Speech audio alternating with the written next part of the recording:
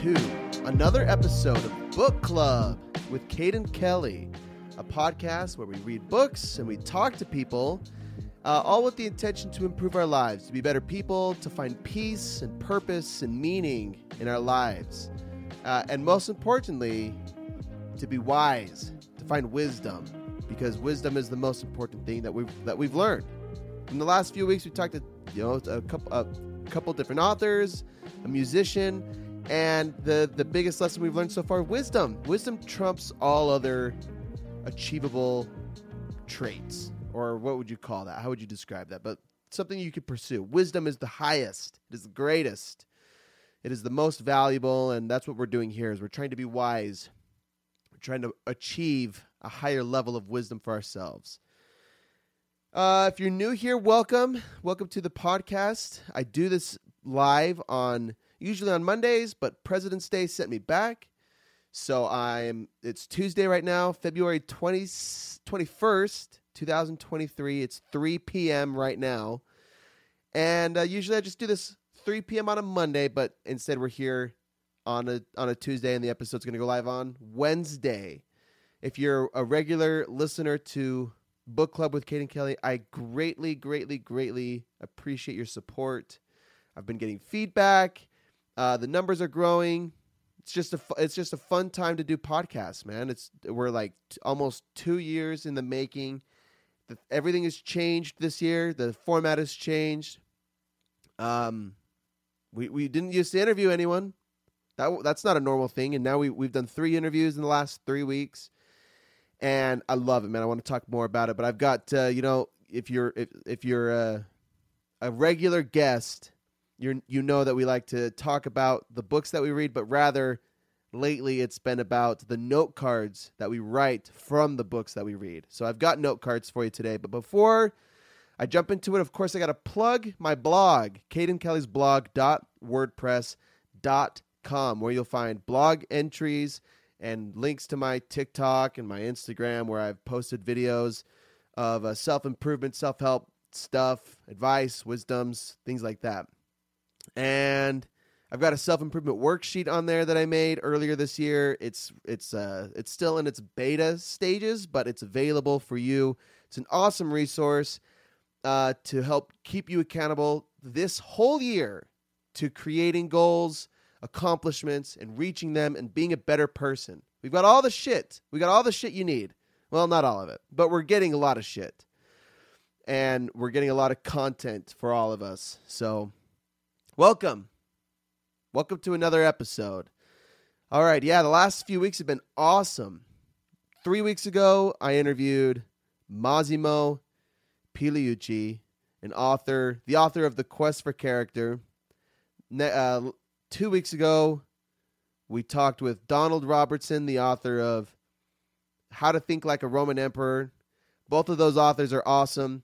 Philosophers, well-versed in Stoicism and other fields of philosophy, or branches or thoughts of philosophy, however you describe that. And they were just brilliant.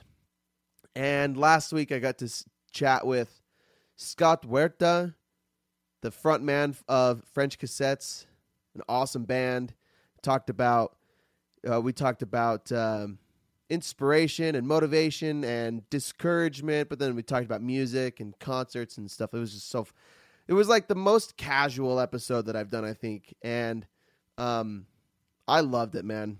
He's an awesome dude. They were all awesome dudes and brilliant, all smarter and more educated and better versed in life and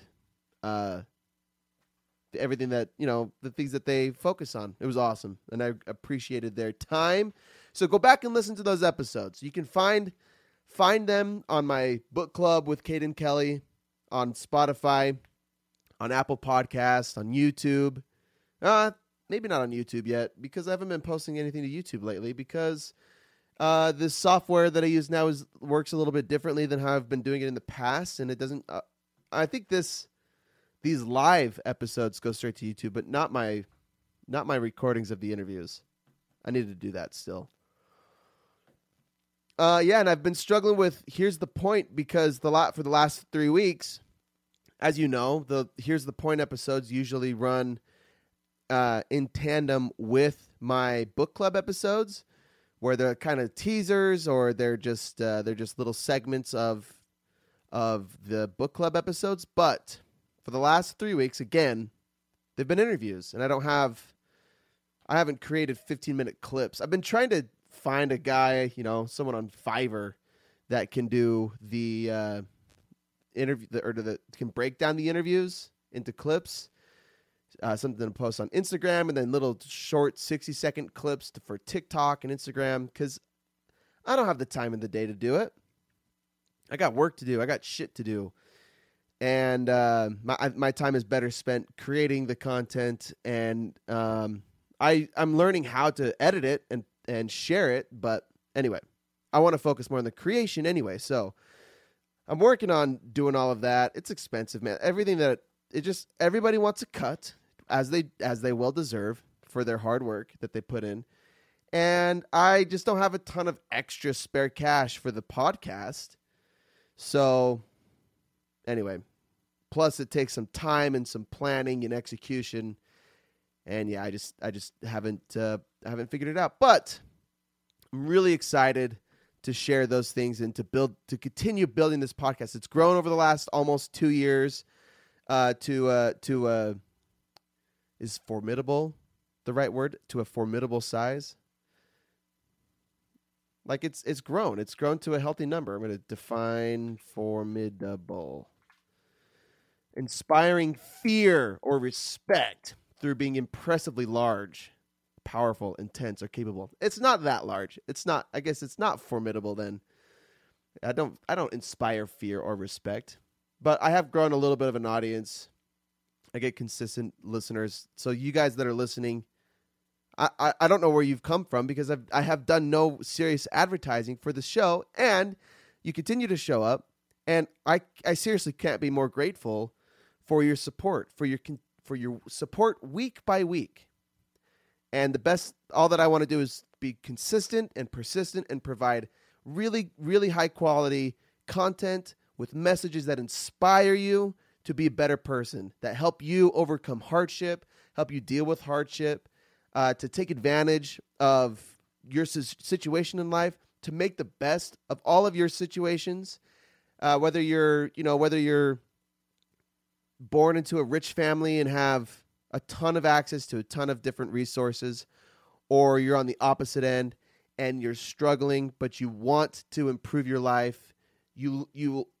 The message here is that you are in control of your life. You're in control of the decisions that you make. You're not in control of the circumstances that befall you, but you are in control of how you respond.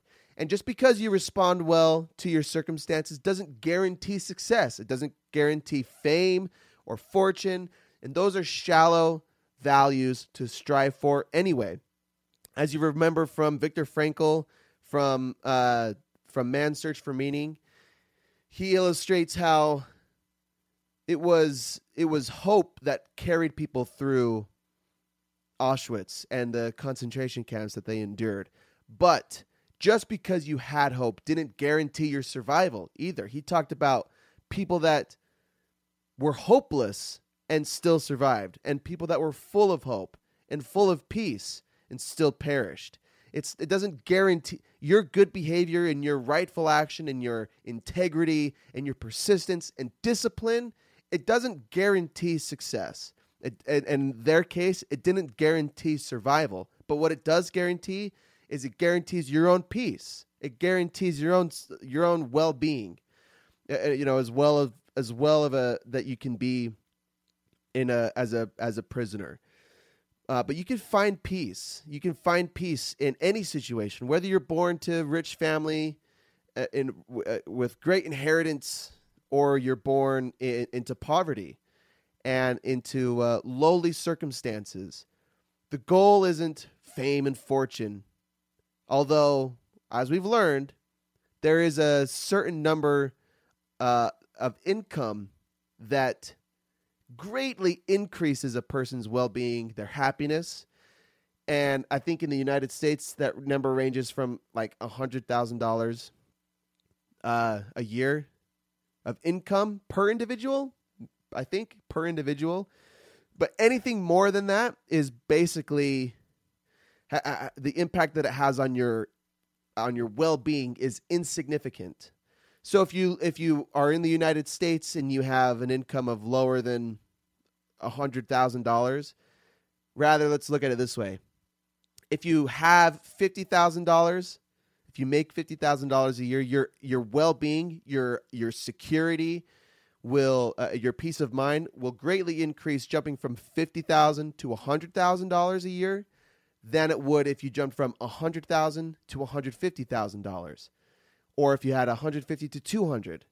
And then down the road, what the research has learned and what I'm remembering is, at a certain point, actually, your well-being will start to decrease the more money you make. And my assumption is, after you start making maybe like more than $1 million, you're at a point in life where you can purchase just about anything you want. You know, you're not really restrained by anything, and that extra cash can influence you to make some pretty poor decisions.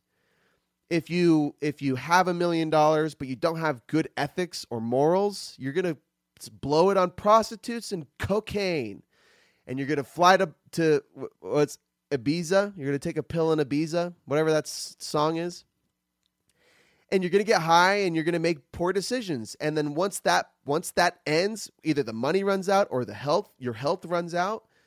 You're gonna feel like shit, and your quality of life will actually decrease, even though you've got a bunch of money. Money doesn't guarantee the happiness or doesn't guarantee security. I close this window. None of that guarantees well-being.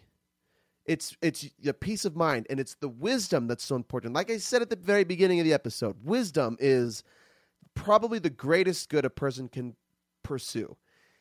And in light of that, I've pulled out several note cards from the last little while, all of which are from Donald Robertson's How to Think Like a Roman Emperor on wisdom. And I don't know what happened. One morning, I just, like, I think these are the only cards I have on wisdom, even though that pretty much everything I've written down is a kind of wisdom. Everything that, or these are the only cards that I've labeled as wisdom.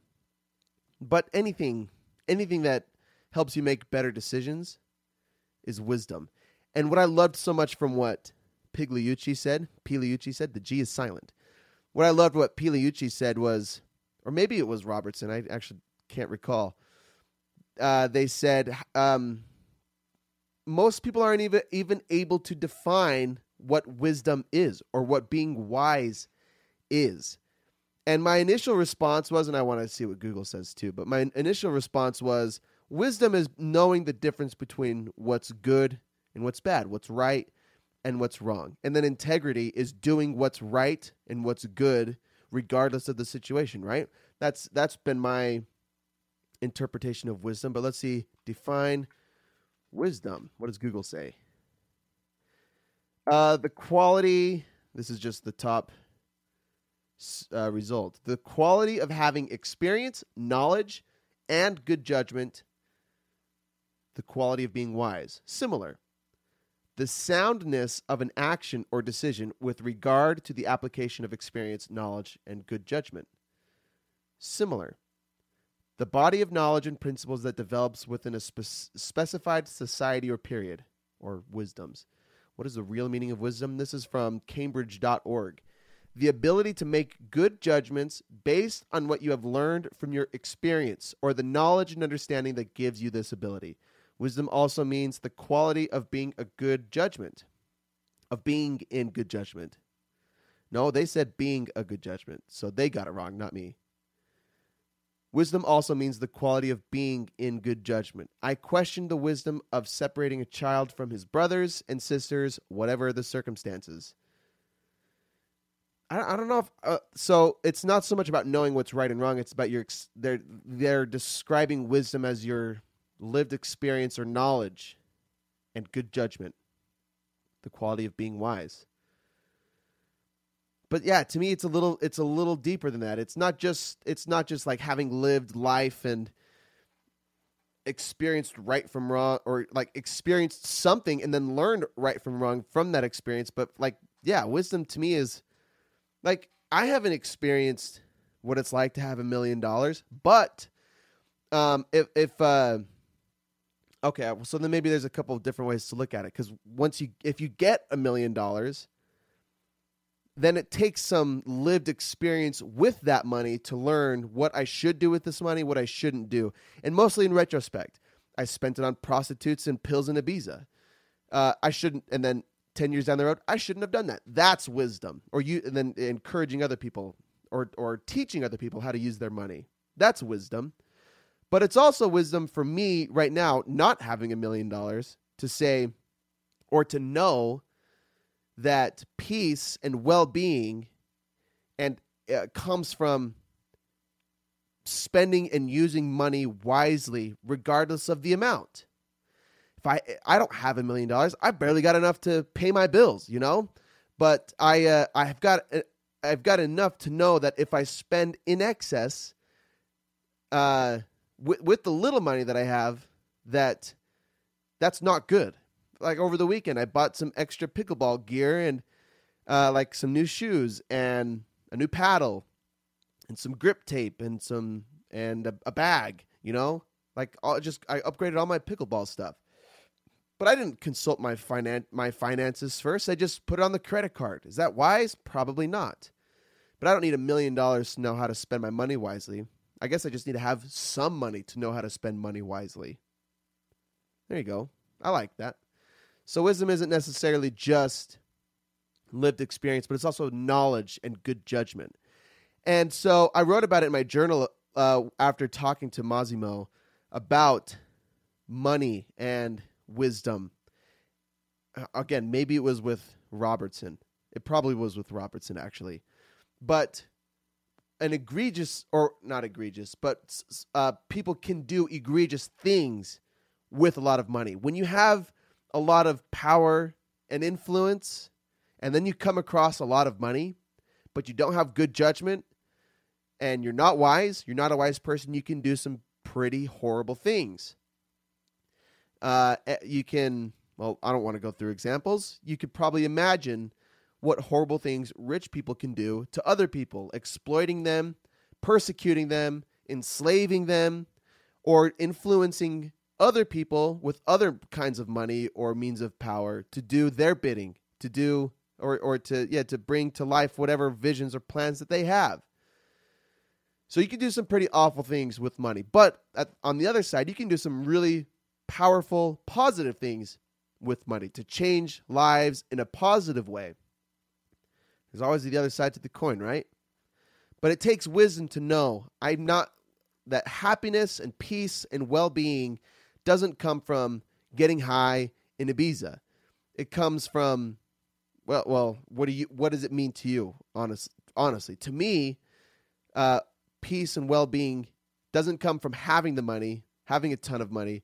It comes from spending my time in the most meaningful ways possible, and to use it wisely, and to be resourceful and to be respectful and to have quality time with the people I care about, and to spend time doing the things that I enjoy, my hobbies, but also my work, my business, my passions, my skills, playing music. So peace comes in a lot of different ways, but it doesn't come from just having the money. All right, I'm spending a lot of time talking about money. That's not the whole point of the conversation, but that's what we're here to talk about, is wisdom. So, and it's not just about money, but with power and influence. If you just are tweeting and you're angry and bitter, but you all of a sudden gain a large following of people that are willing to do your bidding, you can influence them to do some pretty horrible stuff. And I know there's controversy around it, but I'm going to say it anyway. Like the whole thing with the January 6th and Donald Trump inciting violence. And I think he was cleared of it. Anyway, it doesn't matter. That's not the point. The point is, a person like Donald Trump, who has both money and power and influence, can influence people to do something horrible. And it happens everywhere. And the story that just popped into my mind is the Jamestown story. If you're not familiar with Jamestown, it was a religious group. Okay, really briefly, and I know we talked about it in another episode because I learned about it from a book. But there was this preacher or pastor or bishop or somebody who was a very influential religious person. I gotta put my hat on. My hair is fucking crazy. There was this religious person who garnered quite the following of religious people and radicalized them essentially to follow him into, I think, the Amazon, where they built like temples or just some structures to live there. And I think this is a different. I think I might start combining two different stories, because there's the Kool-Aid story, and that's a different story, right? Now I'm vague with the details, but just about everybody at Jamestown ended up dying and I don't remember exactly what led to it, but he convinced all of his followers to drink. Yeah, it was a Kool-Aid. So the same story, to drink the Kool-Aid. And it caused them to. It was some kind of poison. Is it the same story was with the comet, where there was like a comet coming across the fucking atmosphere, and it was Halley's Comet, and they drink the Kool-Aid and they join the spirits in the comet. By the way, if anybody's chatting in the Twitch, I'll remind you here that I don't have the comments pulled up, and it's because it's kind of distracting. Even though I want to read your comments, and I just don't know how to include it on my software. So right now I've got no comments. So if you're trying to correct me on my stories or my facts, you're not going to. You're going to get all this fake news. But in any case, Jamestown was real, but it started with a guy who garnered and radicalized a bunch of people to follow him because of his religious beliefs. And I'm actually enamored with religious conversation as of late. And I couldn't tell you exactly why, but it's just taken up most of my free time education. After I do my reading and writing and studying and work, like instead of listening to music or self-improvement podcasts, I've been listening to like religious debates with atheists and apologists. And I don't know. And for all of you OGs, you know that that's how this podcast originally started. The first 10 episodes, or like 20 hours, because episodes were 3 hours back in the day, was all about my religious journey and beliefs and realizations. So, but I've been super consumed, and a lot of Sam Harris and Christopher Hitchens. And I'm just learning about Christopher Hitchens, how he died from esophageal cancer of the esophagus. Is it esophageal, right? And because he smoked and drank incessantly. And then as I was reading about him, there was some interview where he said that every drink and every cigarette was worth it after he died from cancer at like 50 something. He's another thing that I learned about. He was an anti-theist, he was an atheist and also anti-theist.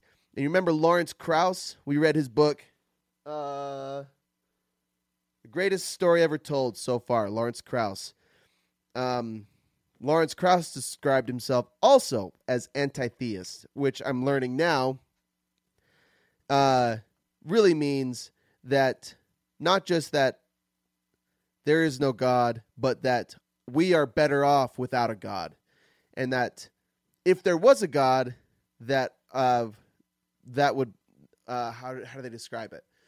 Essentially, that we're better off with if the truth is, or the reality is, that there is no God. And so making he doesn't just like make the case on why religion, or rather that God isn't real, but he argues why humans are better off. I think Harris is the same way, anti-theist. So I'm listening to this interview right now with Sam Harris and Jordan Peterson on YouTube from 2019, I believe. And it's the same. It's like Harris follows the same dialogue. And what's so interesting is Christopher Hitchens died in, I think, 2012. So his interviews have taken place more than a decade ago. And I'm sure I would not be surprised that the argument has been basically the same for the last 100 years or the last 75 years or whatever, since most of these scientific discoveries that support an anti-theist claim have been around. Claims like Big Bang origin story and evolution, which is Darwin's theory, which is, I think, 19th century.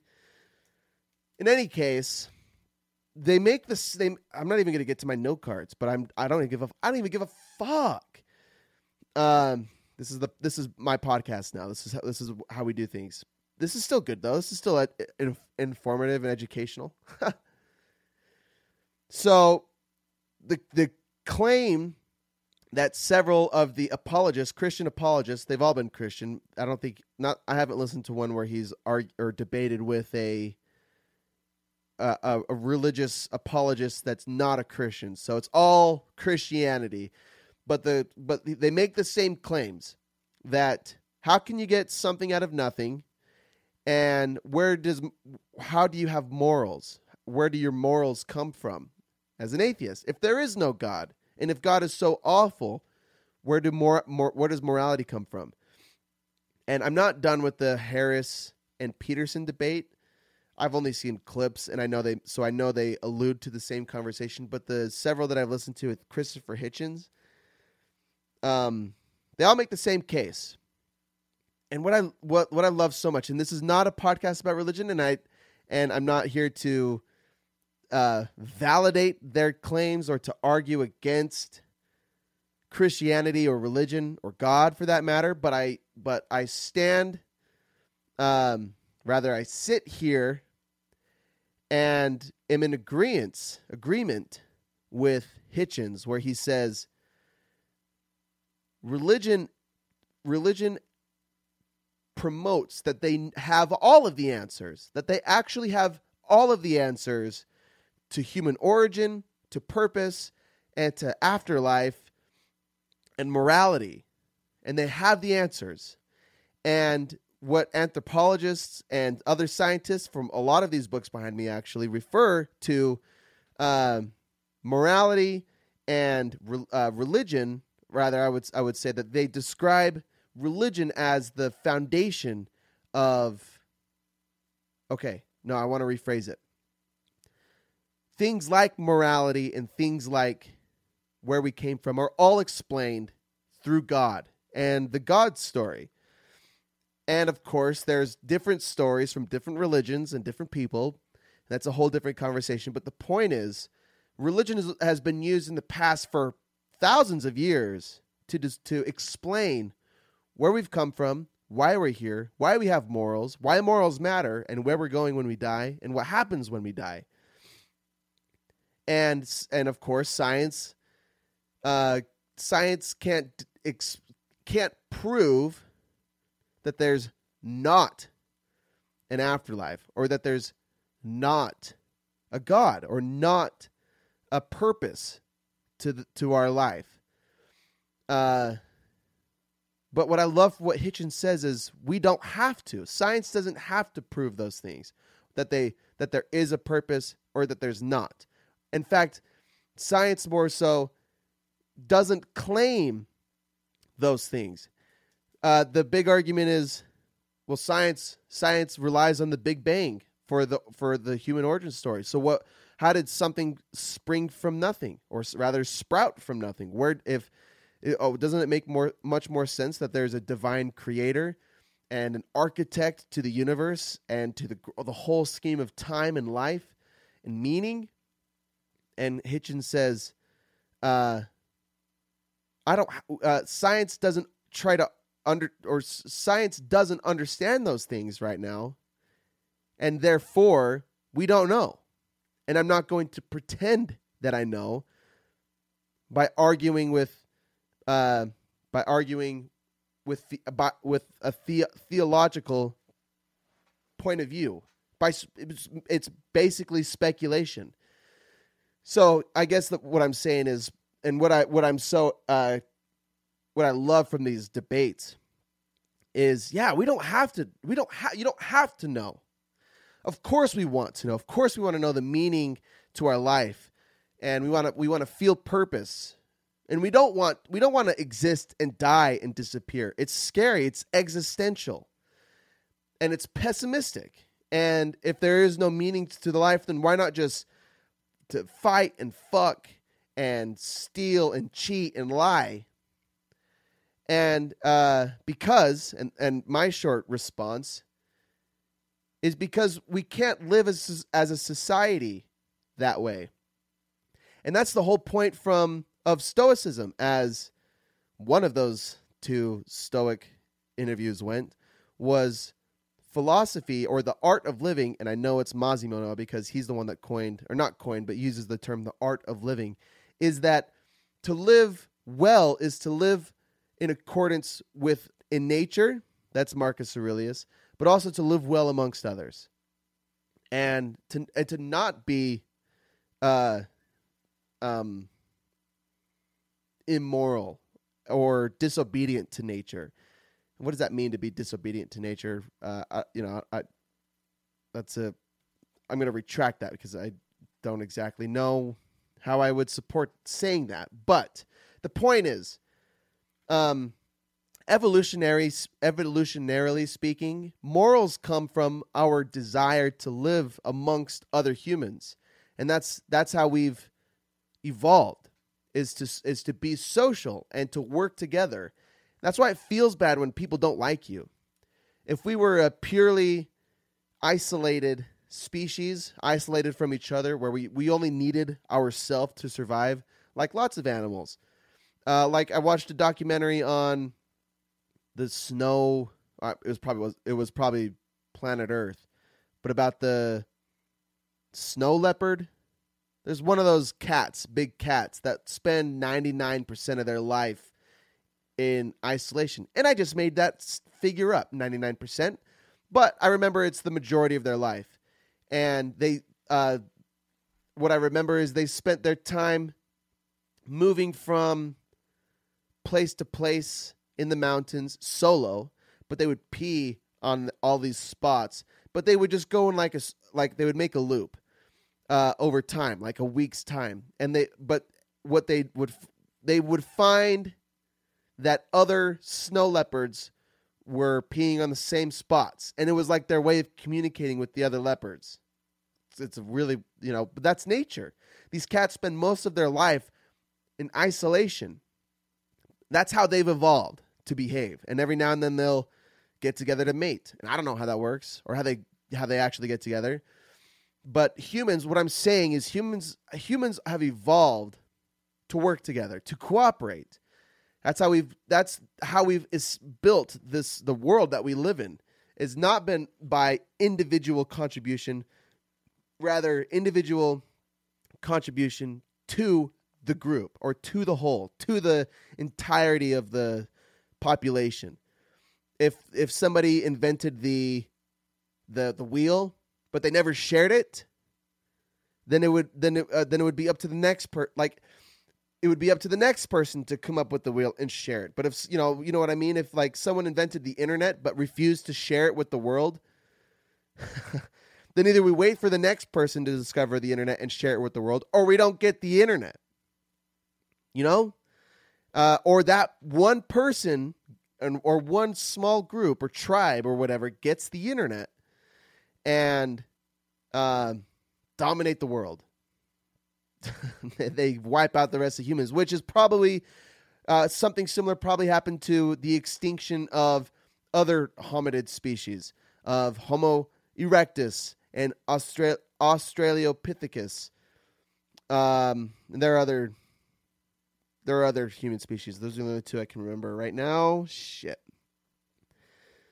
But probably humans probably survived beyond other human species because of something like that, because of some ability to work together better than the other human species, to share tools and resources and information, to allow them to cooperate, collaborate, and compete at an advantage with others.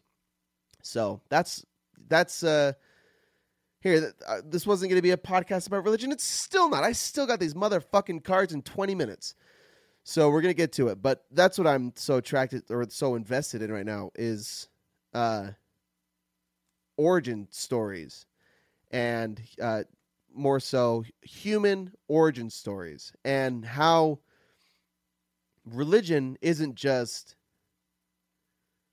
probably not true, but possibly harmful overall. And there's the case that, well, religions contribute to hospitals and charities and our first responders and can provide welfare and housing and security and comfort and camaraderie. But those aren't inherent to religion, of course. Anybody can do those things. Anybody can be charitable, regardless of your belief. And a point that atheists make is that a lot of wars are contributed to the or by religions. But of course, wars can also happen by anybody. And the argument is, well, okay, God promotes charities, and that's why churches are charitable. And then you could turn that argument against religious people as well. That, well, if God is so charitable, then why is he also so vengeful with his wars, fighting wars? Anyway, I'm going down a rabbit hole, but I think maybe the point I'm trying to make is it really comes down to human individual behavior, and perhaps by removing individual accountability and saying God inspired me to behave this way. God told me to be a vengeful, spiteful person against this race or against this religion, because God's word is the one true word, and they take the authority and they most importantly, they remove individual accountability for their actions in the name of God. People aren't doing that with atheism. But there are radicals, of course, that are atheists, and their motives are individual and personal, and those people are usually psychotic. They're all psychotic. So anyway, that's what I'm still reading this book. I'm taking my dear sweet time with it, but I'm still reading it. But I'm doing a lot of note cards. I've gone through through my pen. I've gone through several books in my note cards. I've got these cards on wisdom. We're going to start. Now let's get back to the conversation on wisdom. I'm going to get some water. Give me a second. All right. So like I said, most of these cards, well, I'll just read the ones from How to Think Like a Roman Emperor by Donald Robertson. Okay. Talk about wisdom being the most important value a person can strive for, because it helps you be not only the best version of yourself, but also to help other people live the best version of their lives possible too. To make the best decisions possible, not just through lived experience, but also through knowledge. And self-reflection? All right, close the window. Okay, so this is from Robertson. The true goal of life for Stoics isn't to acquire as many external advantages as possible, but to use whatever befalls us wisely. The Stoic sage or wise man needs nothing but uses everything well. The fool believes himself to need countless things, but he uses them all badly. That's exactly what I was saying with money. Money. A wise person doesn't need excessive amounts of money or external things, really. I mean, you can think about the first thing that comes to my mind is Buddha. Well, Buddha was this guy who lived minimalist life, and monks live minimally. Everyone needs food and water and shelter, and there's Maslow's hierarchy of needs. And to some extent, I would suppose that even enlightened people like monks have reached all of those things on Maslow's hierarchy of needs, which are, I'm going to see if I can remember, safety, physiological needs. There's physiological needs like food, water, clothing. Then there's physiological. Fuck it. I'm not going to waste any time. Maslow's hierarchy of needs. Images. Where's the one that I like? This one works. Okay, physiological is first. No. Shit. Hold on. I lost it. Physiological is first. Breathing, food, water, sex, sleep, homeostasis, excretion. Shitting? What? That's on here.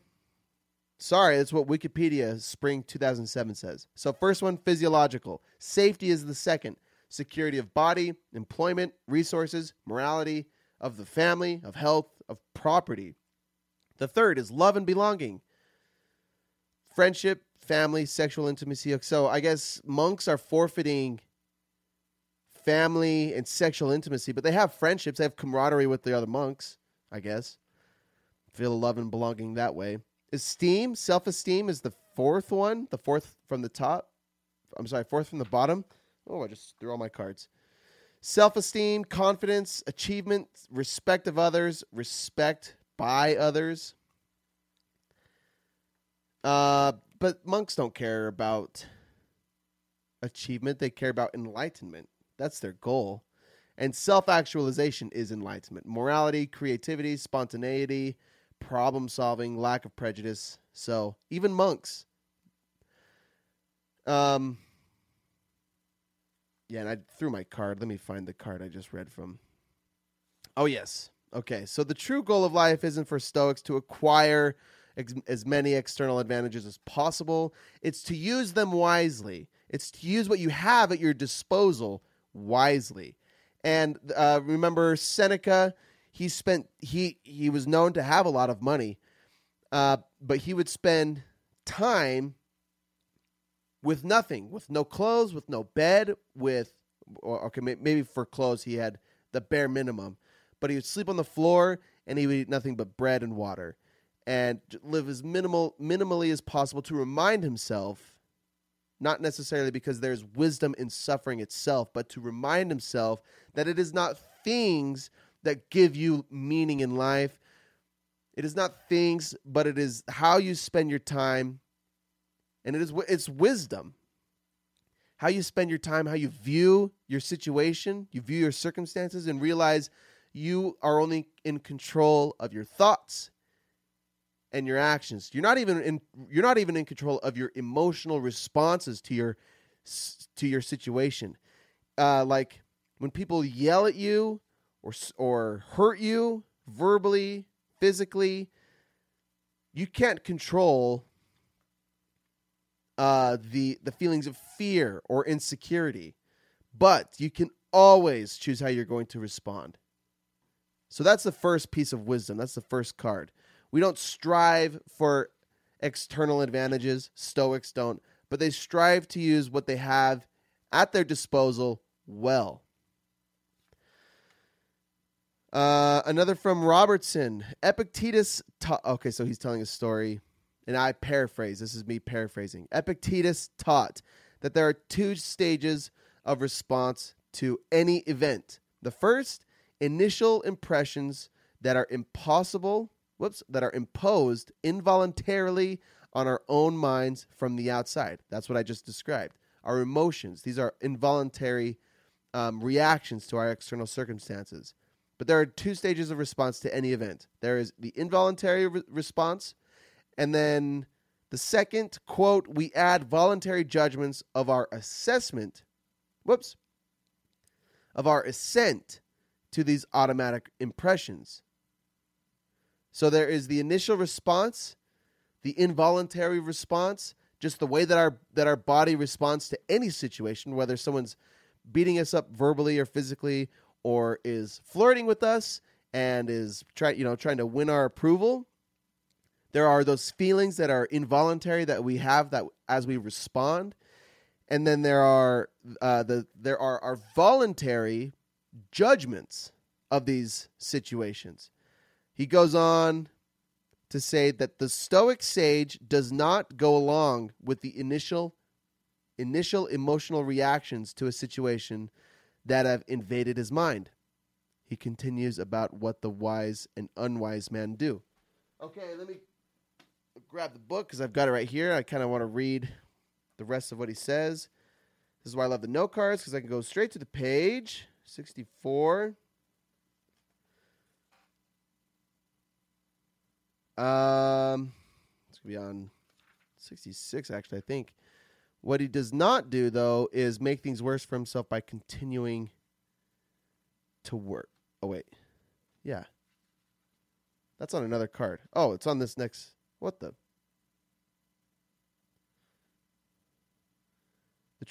This is another card, but I think I got it wrong. The truly important thing in life is, 66. Oh, that's card 89. Yeah. Okay. Sorry. Little delay. Here we go. There's another card that follows with the quote. So to continue on that thought, on voluntary and involuntary reactions to our external circumstances, to the world around us, the truly important thing in life is how we choose to respond. So he reminds us, I think he being Epictetus, he reminds himself to view the storm with stoic indifference and to respond with wisdom and courage while accepting his initial nervous reaction as harmless and inevitable. What he does not do, though, is make things worse for himself by continuing to worry. Yes, I remember. I think I want to read that story. It's Epictetus talking to his students about being in the storm, what to do how to respond if you feel fear in the storm. Now, let me see, 60. The hearts of the most experienced. Okay. I don't know if this is exactly where I want to start. Okay. Wait. It's right here. Epictetus reputedly told his students that the founders of Stoicism distinguished between two stages of our response to any event. Okay, I just read this. There's the involuntary response. These impressions can be triggered, says Epictetus, by a terrifying sound, such as a peal of thunder. A peal of thunder. I've never heard that. A peal of thunder.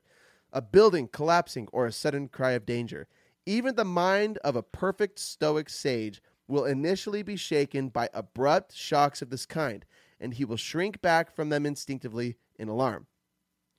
This reaction doesn't come from faulty value judgments about the dangers faced, but from an emotional reflex arising in his body, which temporarily bypasses reason. Epictetus might have added that these emotional reactions are comparable to those experienced by non-human animals. Seneca, for instance, notes that when animals are alarmed by the appearance of danger, they take flight, but after they have escaped, their anxiety soon abates, and they return to grazing in peace once again. By contrast, the human capacity for thought allows us to perpetuate our worries beyond these natural bounds.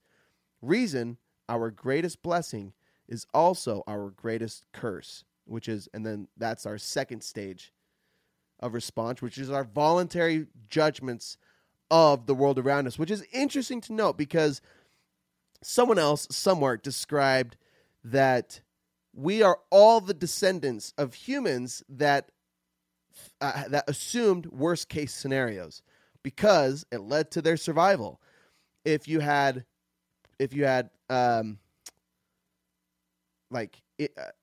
not incompetent, what's the word I'm looking for?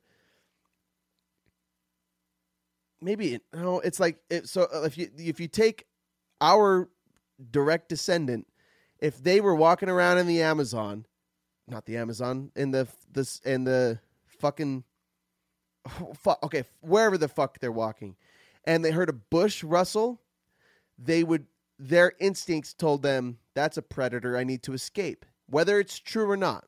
Those are the ones that survived, but the ancestors that heard the rustling in the bushes and thought nothing of it were the ones to perish sometimes when it was a deadly predator. What would you call that? Complacent? I think those are complacent.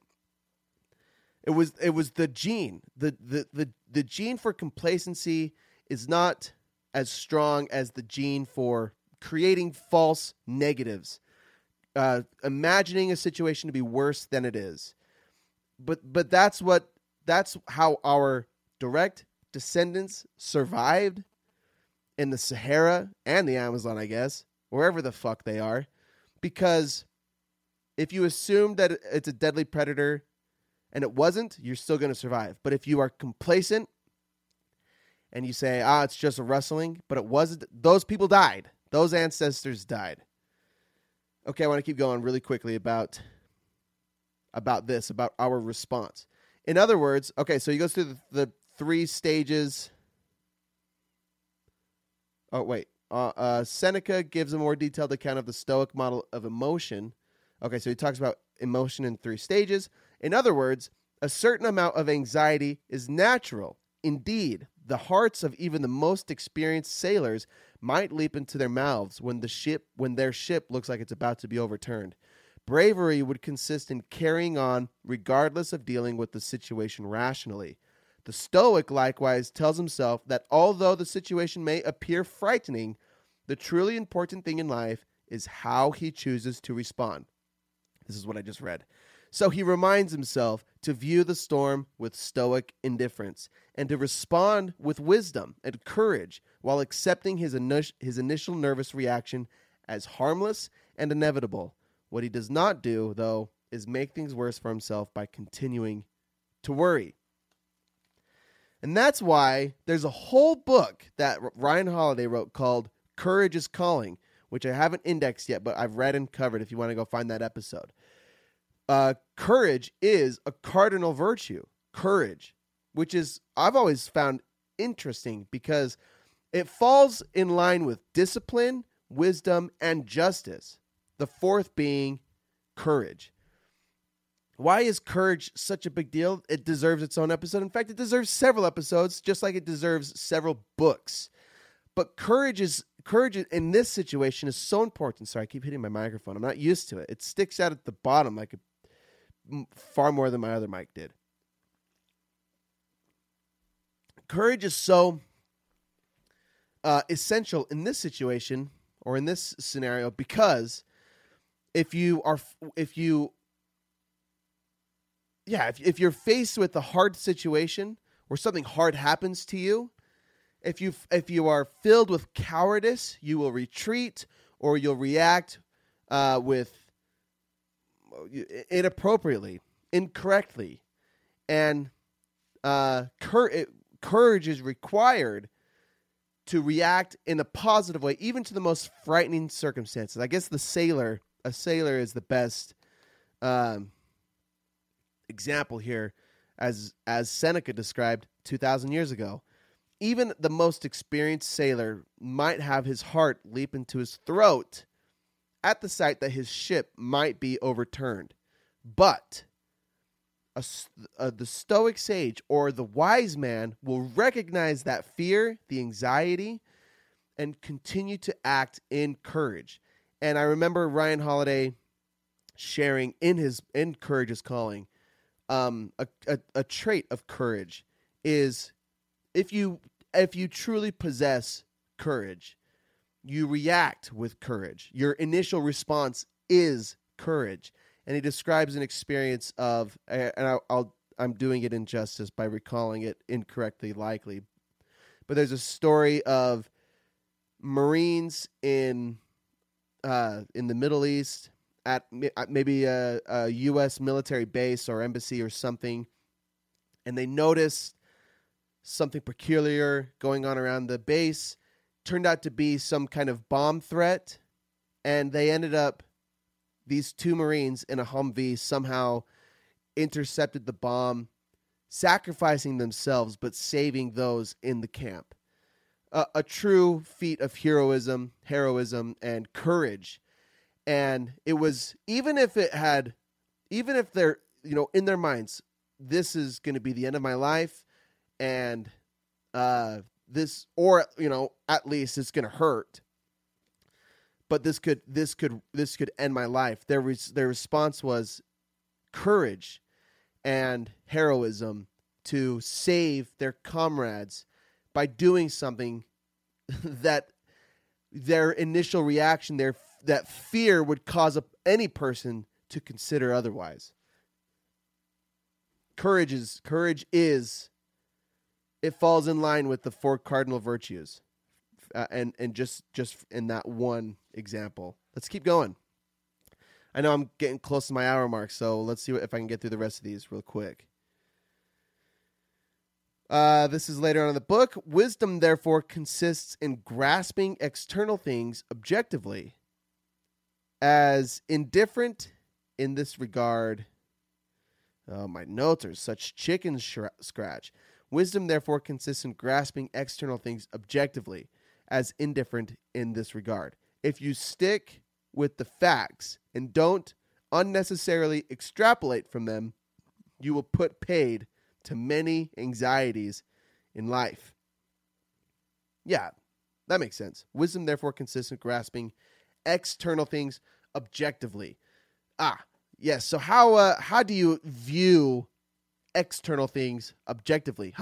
The easiest way to put that is, don't take anything personally. And no one says it better than the 4 Agreements book by Ruiz, Don something. Do I have it right here?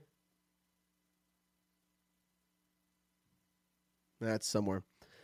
Don't take things personally. If anything happens and you take it as a personal slight, you're taking the experience or the external situation subjectively. You're taking it as if it's happening to you. But if you change your perspective and view all things objectively, as he says, if you stick with the facts and don't unnecessarily extrapolate from them, you will put paid to many anxieties in life. I'm going to keep going because we got a little bit of time. As Aristotle said, fire burns just the same in Greece as in Persia, but men's judgments about what's good or bad vary from one place to another. I think that might be a quote. Oh yeah, it's from Aristotle. Fire burns just the same in Greece as in Persia, but men's judgments about what's good or bad vary from one place to another. I'm going to skip that one and go last card. The wise man loves life and is grateful for the opportunities it gives him, but he accepts that everything changes and nothing lasts forever. If there's one truth to life for all of us, there's probably 2 great truths, but the one that relates is everything changes. Everything always changes. And everything will always change. Nothing will ever stay the same forever. That's the nature of our universe, of our world, of our experience. And just like this podcast won't stay the same, it's changed over 2 years. Your relationships will change, your job status, even your hobbies and your passions, what turns you on, what turns you off, everything will change. It will always change. And I think my grandma said something like it, the only constant thing in life is change. Very wise for my dear sweet grandma. And to live peacefully, the wise man loves life and is grateful for the opportunities, but he accepts that everything changes and nothing lasts forever. So the two biggest lessons I think from Stoicism are these, is that everything changes, or more so, nothing stays the same forever, and that the truest path to peace is to accept that not everything is in your control. In fact, most things are not in your control, and to only focus on what is in your control. Only focus on what you can influence. And usually that only is your mind, your thoughts, and it's your actions, your body. So focus on those things, focusing that we love life for what it is. We take advantage of the opportunities presented to us in this moment, and we aren't resentful of opportunities that we don't have. We're grateful for the life we live, the fact that we are even alive and able to think. Even if not for ourselves, if we're enslaved as Frankl was, we can find peace, that we can do our best in our own situations. Of course, I say that from a place of privilege, in my saying that from my own home and not from a prison cell like Frankl. But again, wisdom doesn't necessarily come just from lived experience, not only from lived experience. You can become a prisoner and live as a prisoner like Frankl did, and come out unwise, come out no wiser than you were before. It takes introspection and viewing things objectively, as Robertson says, to find wisdom and to find peace, to find not that everything happens for a reason, but observing what is happening and what it means and what the facts are, and not unnecessarily extrapolating from them. That's wisdom, baby. I love this shit. I love this podcast. I'm grateful for you guys. If you want more content like this, stick around every week. I post once a week. I'm going to try to figure out something new with the Here's the Point episode, but you can bet your bottom dollar that I'll be posting at Book Club once a week. Unless there's some crazy random events. There have been in the past, mostly once a week. But if you want more content, check out my blog, cadencellysblog.wordpress.com. Find a bunch of other resources for self-improvement, like my Instagram and those little reels and my blog. Whatever, man. You're only in control of. You're not even in control of where your life is going. All you can do is do your absolute best and roll with the punches, baby. Whether you do your best and things work out or not is not up to you. The only thing that is up to you is that you show up for yourself. You show up and you work hard and you're persistent and you know when to quit. Quitting it takes just as much discipline to know when to quit than to continue to pursue when it starts working, when the thing works against you. You know, there's a whole conversation about quitting and discipline, I think, in previous episodes, but definitely in Ryan Holiday's Discipline is Destiny. If you want to reach out with book suggestions or comments, you can go to my blog, find my email or socials, and message me there. And I wish that I was able to read the chat. I don't have access to the chat in Twitch or YouTube or Facebook. So I actually think I'm going to go no chat from now on, because I can stay a little more focused, and that's fine. So tune in next week on Book Club with Cade and Kelly. Thanks for showing up. Have a great week. Do something that challenges yourself, puts you in a little bit of discomfort, and helps you find peace and meaning in your life. Have a good one.